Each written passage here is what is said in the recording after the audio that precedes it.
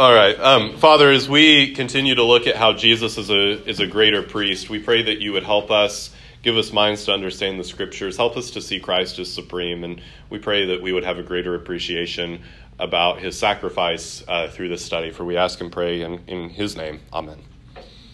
All right, so we started to look at Jesus being a greater priest yesterday, and what was the kind of tricky question that the author of Hebrews had to be able to answer? Yeah, Jesus isn't a Levite. Which tribe is he from? Judah. And people from Judah are not usually Levites.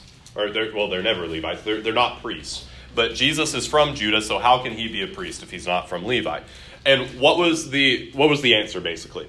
He's from the order of Melchizedek. Yeah, he's a different type of priest. He's one after the order of Melchizedek. And to be a priest after Melchizedek, if we are trying to look at the whole Bible and get an understanding of what that means, to be a priest after the order of Melchizedek means that you are what? Yeah, you're a priest king. You're king in Jerusalem, and that gives you some sort of a priestly status. And I tried to make the argument, who's the first priest king in the Bible? Where? Eden. And I'm going to make an argument a little bit later on that into this course that Eden and Jerusalem are the same place, which is why if you're king of Jerusalem, you are a priest king. Yes? Are there any other kings of Jerusalem that don't act as priests? Because I know we know that as soon as David takes it, David and then Solomon, but then there were a whole bunch of his descendants who were evil in Chronicles that they didn't walk with the Lord, so we shouldn't expect them to be priest kings. But were there any others who specifically just didn't do any priestly duties?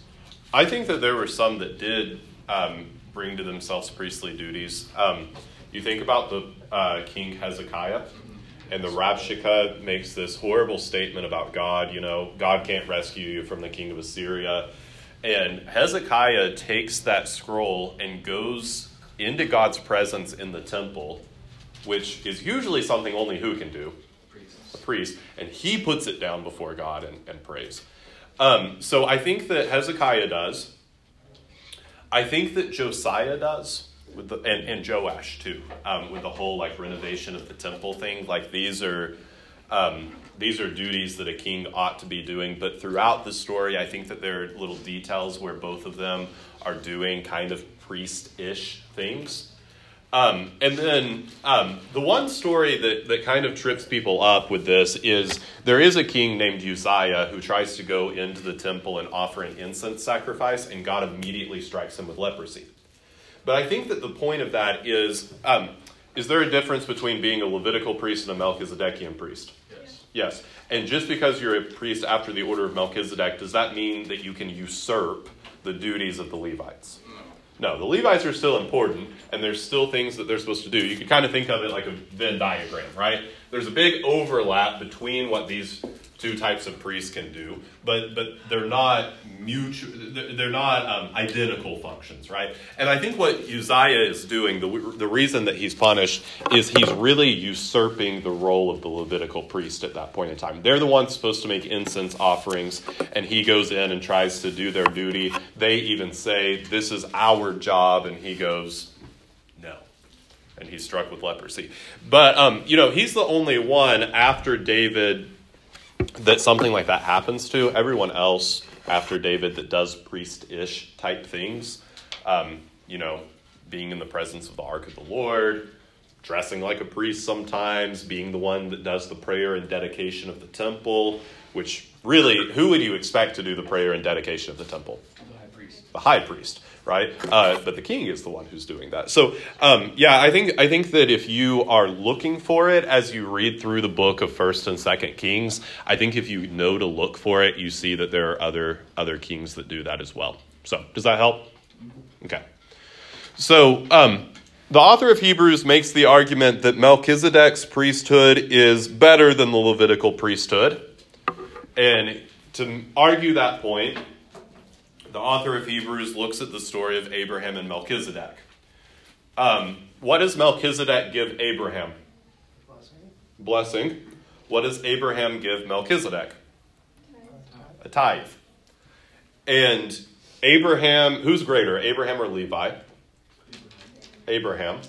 Yet Abraham pays a tithe, a tax, to Melchizedek, which means that who's greater, Abraham or Melchizedek? Melchizedek. So if Abraham is greater than Levi, but Melchizedek is greater than Abraham, then Melchizedek is greater than Levi. But there's other ways that the author of Hebrews is going to go about making this sort of an argument. Somebody opened to chapter 7 of Hebrews.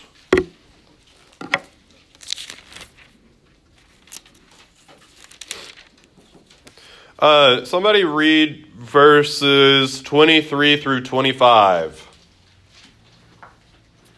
The former priests were many in number because they were prevented by death from continuing in office, but he holds his priesthood permanently because he continues forever. Consequently, he is able to save the uttermost those who draw near to God through him, since he always lives to make intercession for them. Okay, why, according to that text, why is Jesus greater than the Levitical priest? Because he doesn't die. Yeah, say that differently. He can keep on being priest forever. He can keep on being priest forever. He does die, right?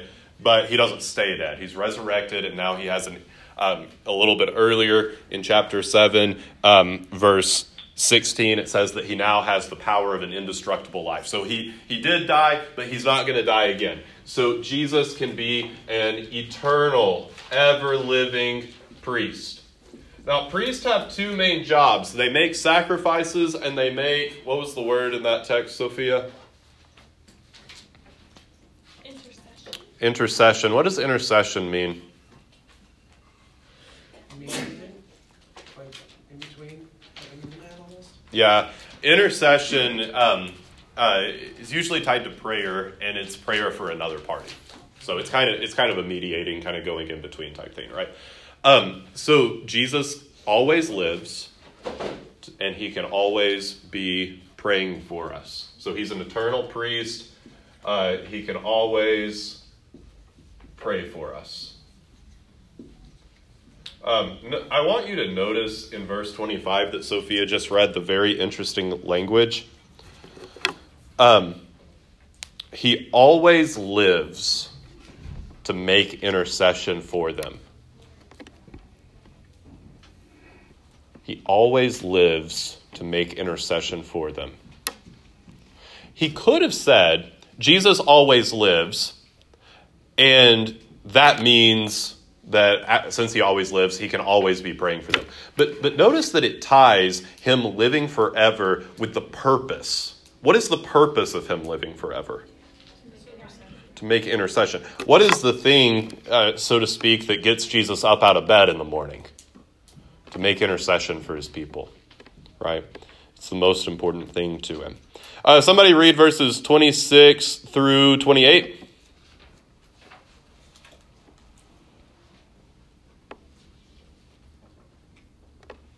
For it was indeed fitting that we should have such a high priest, holy, innocent, unstained, separated from sinners, and exalted above the heavens. He has no need like those high priests to offer sacrifices daily, first for his own sins, and then for those of the people, since he did this once for all, when he offered up himself. For the law appoints men in their weakness as high priests, but the word of the oath, which came later than the law, appoints his son, who's been made perfect forever. All right, so according to that text, why is Jesus better than the Levitical priest? He doesn't have to offer sacrifices for himself. Yeah, he's perfect. No sacrifice for himself. Other high priests, they sinned, and before they could even do anything for you, they had to look to God's mercy to cleanse their own sin.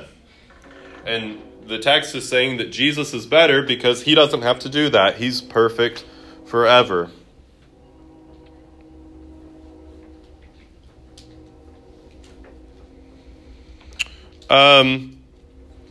Somebody read chapter 8, verses 1 through 6.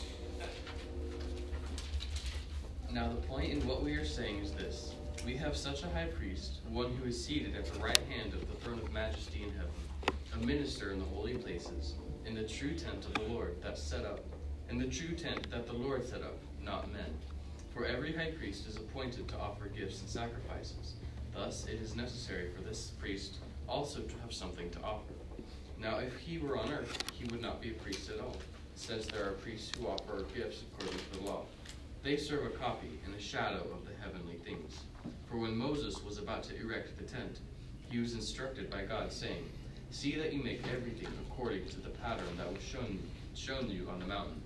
But as it is, Christ has obtained a ministry that is much more excellent than the old one. As the covenant he meditates is better, since it is enacted on better promises. Yeah, you remember whenever Moses built the tabernacle, God showed him a vision of something in heaven and then said, make the tabernacle based on that. So the tabernacle that Moses made, was it the real one? Not really. No, the text calls it a shadow and a copy. The real tabernacle is where? Where's the real tabernacle at? In heaven. So the tabernacle that Moses and the priest ministered in was a shadow and a copy of a better heavenly tabernacle. You remember we talked about how there's a Jerusalem below, but there's also a Jerusalem above. Well, there's a tabernacle or a temple that's below, and then there's one that's above, that's greater. And so one of the reasons that Jesus is better than the priest is that he is in, not earth, but heaven. Which means that he ministers in the real tabernacle. Not the copy, not the shadow. He ministers in the real one. Throughout Scripture, God's presence on earth dwells in what place? Over and over again. Yeah, the ark, which is in the tabernacle and temple, right? But throughout Scripture, you get this idea that to be in the presence of God is really to be where? In heaven with him. There's a sense in which the tabernacle and temple are kind of heaven on earth because God's presence is there. But there's also this understanding that to be really with God in the fullest sense is to leave earth and be in heaven, right? And so there is this idea that the author of Hebrews is playing with that Jesus isn't just in the tabernacle. He's not just in the temple, but he's in the place where God really is. He's in the place where God is more fully. So he can be a better priest because he's even closer to God. And he's in the bigger, better version of the tabernacle. Let's see.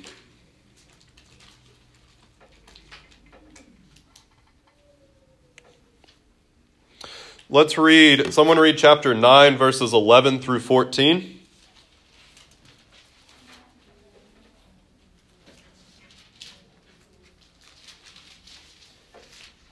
But when Christ appeared as a high priest of the good things that have come, then through the greater and more perfect tent, not made with hands, that is, not of this creation, he entered once for all into the holy places, not by means of the blood of goats and cows, but by means of his own blood, thus securing an eternal redemption.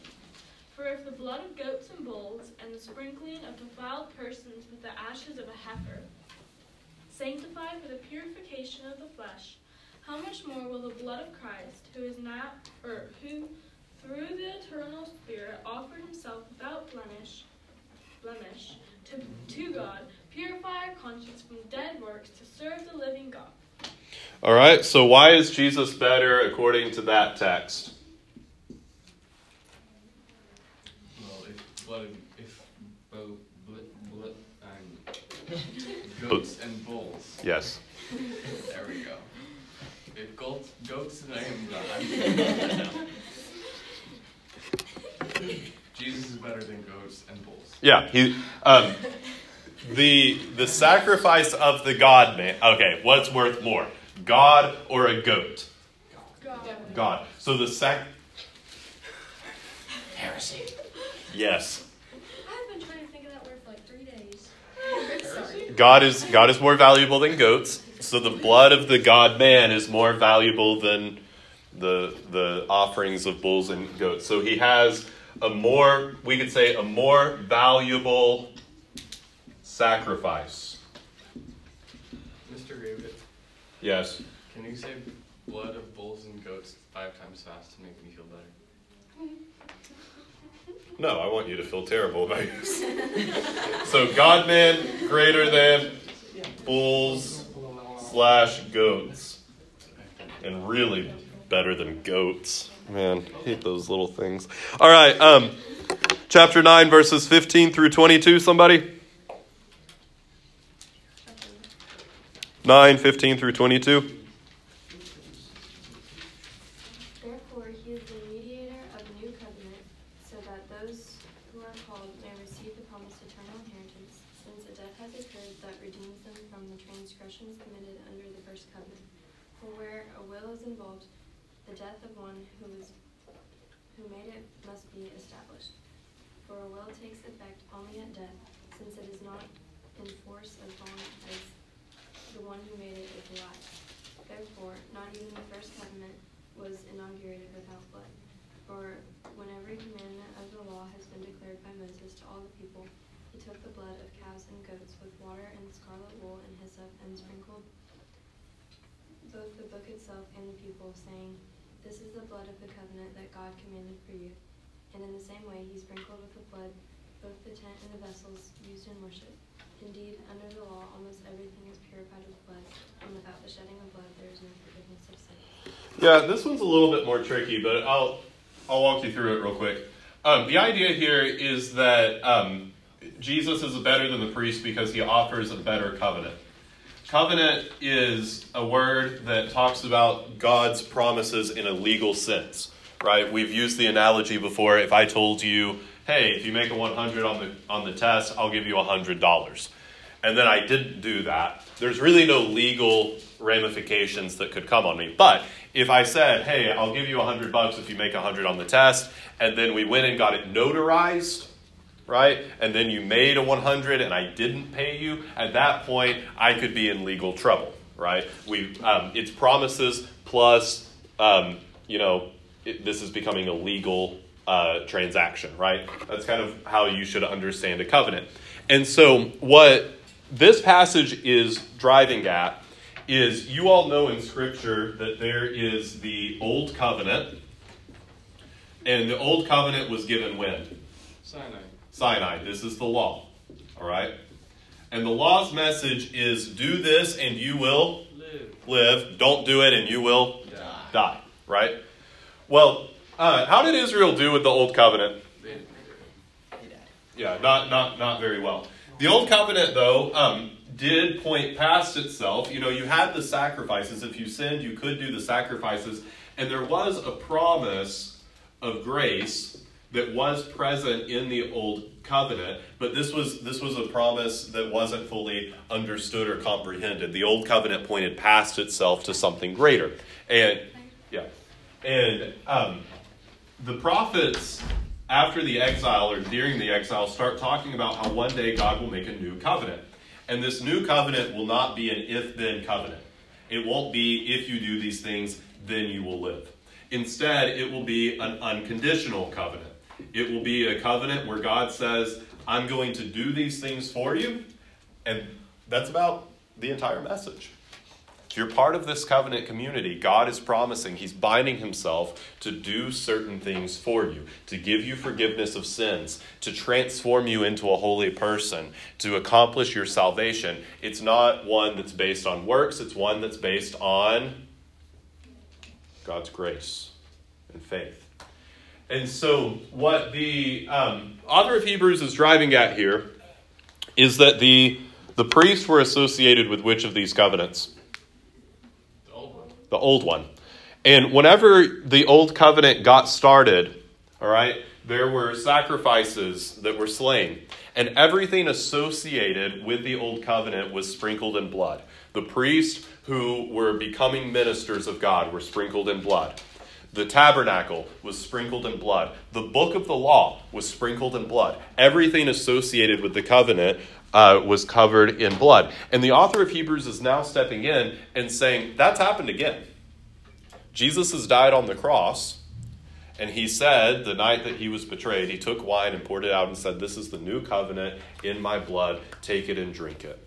He didn't literally sprinkle us with his blood, but in a spiritual sense he did, to give us cleansing and forgiveness of sins. And because there is new blood that has been shed, there is a new covenant that has been started. And this new covenant is better than the old covenant because its message is not, if you do this, then you'll live. The new covenant's message is, believe in Christ and God will freely give you salvation as a gift. Right? So Jesus offers a better covenant. He offers better promises than the Old Testament priest could. All right, somebody read chapter 9, verses 23 through 28. Thus it was necessary for the copies of the heavenly things to be purified with these rites, but the heavenly things themselves were better sacrifices than these. For Christ has entered not into holy places made with hands, which are copies of true things, but into heaven itself, now to appear in the presence of God on our behalf. Nor was it to offer himself repeatedly, as the high priest enters the holy places every year with blood not his own. For then he would have had to suffer repeatedly since the foundation of the world. But as it is, he has appeared once for all at the end of ages to put away sin by the sacrifice of himself. And just as it is appointed for man to die once, and after that comes judgment, so Christ, having been offered once to bear the sins of many, will appear a second time, not to deal with sin, but to save those who are eagerly waiting for him. Yeah, what's the message here? Why is Jesus better than the priest in this one? He only had to die once. Yeah. How many things had to die under the old covenant? Every single day there were sacrifices that were offered. But Jesus' sacrifice was so great. It was a one-time, sufficient sacrifice. It was so valuable, like we said a second ago. It's a one-time sufficient sacrifice.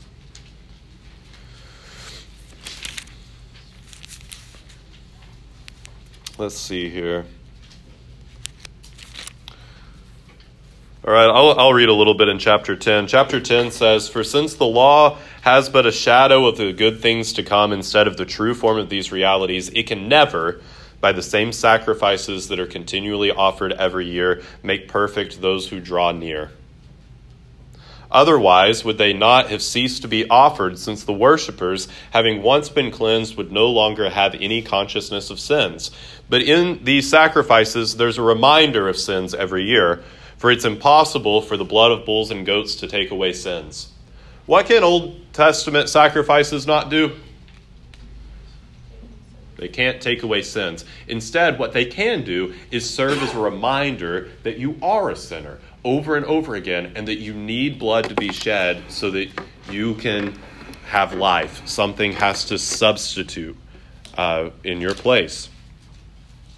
Consequently, in verse 5, when Christ came into the world, he said, "Sacrifices and offerings you have not desired, but a body you've prepared for me. In burnt offerings and sin offerings you have taken no pleasure. Then I said, Behold, I've come to do your will, O God, as it's written of me in the scroll of the book." That's a quote from the Psalms. And the book of Hebrews is saying this is really the words of Christ, speaking prophetically through the Psalms. And what does he say about sacrifices, offerings, burnt offerings, all of these things in that text? That God didn't desire them. God didn't desire them. They weren't saving anybody. So instead, Jesus takes to himself a what? A body. And he comes to do God's will in verse 7. Verse 8, "When he said above, you have neither desired nor taken pleasure in sacrifices and offerings and burnt offerings and sin offerings," these are offered according to the law, "then he added, Behold, I've come to do your will." He does away with the first in order to establish the second. And by that will, we have been sanctified through the offering of the body of Jesus Christ once for all. So once again, a one-time sufficient sacrifice. It doesn't need to be repeated like the Old Testament sacrifices. Verse 11, I think this is a very interesting detail. And every priest stands daily at his service. What posture does the priest have to take? They have to stand. Every priest stands daily at his service, offering repeatedly the same sacrifices which can never take away sin. But when Christ had offered for all time a single sacrifice for sin, he sat down. One of the reasons he's a better priest than the Levitical priest is that Jesus is sitting. Why do the priests always have to stand up? Because there's always more what to do? More work to do. The priests stand up because there's always more work to do. But Jesus does his work. He offers one sacrifice. He says from the cross, "It is finished." And then he sits down because his priestly service in that respect is over. Does he have another sacrifice to offer? No. And that's why he's sitting. But as he's sitting there, he continues doing another priestly service. What priestly service does he keep doing? We talked about how there's two things priests do, sacrifices and Intercession. as he's sitting at God's right hand, what is he still doing? Yeah, praying, making intercession for us.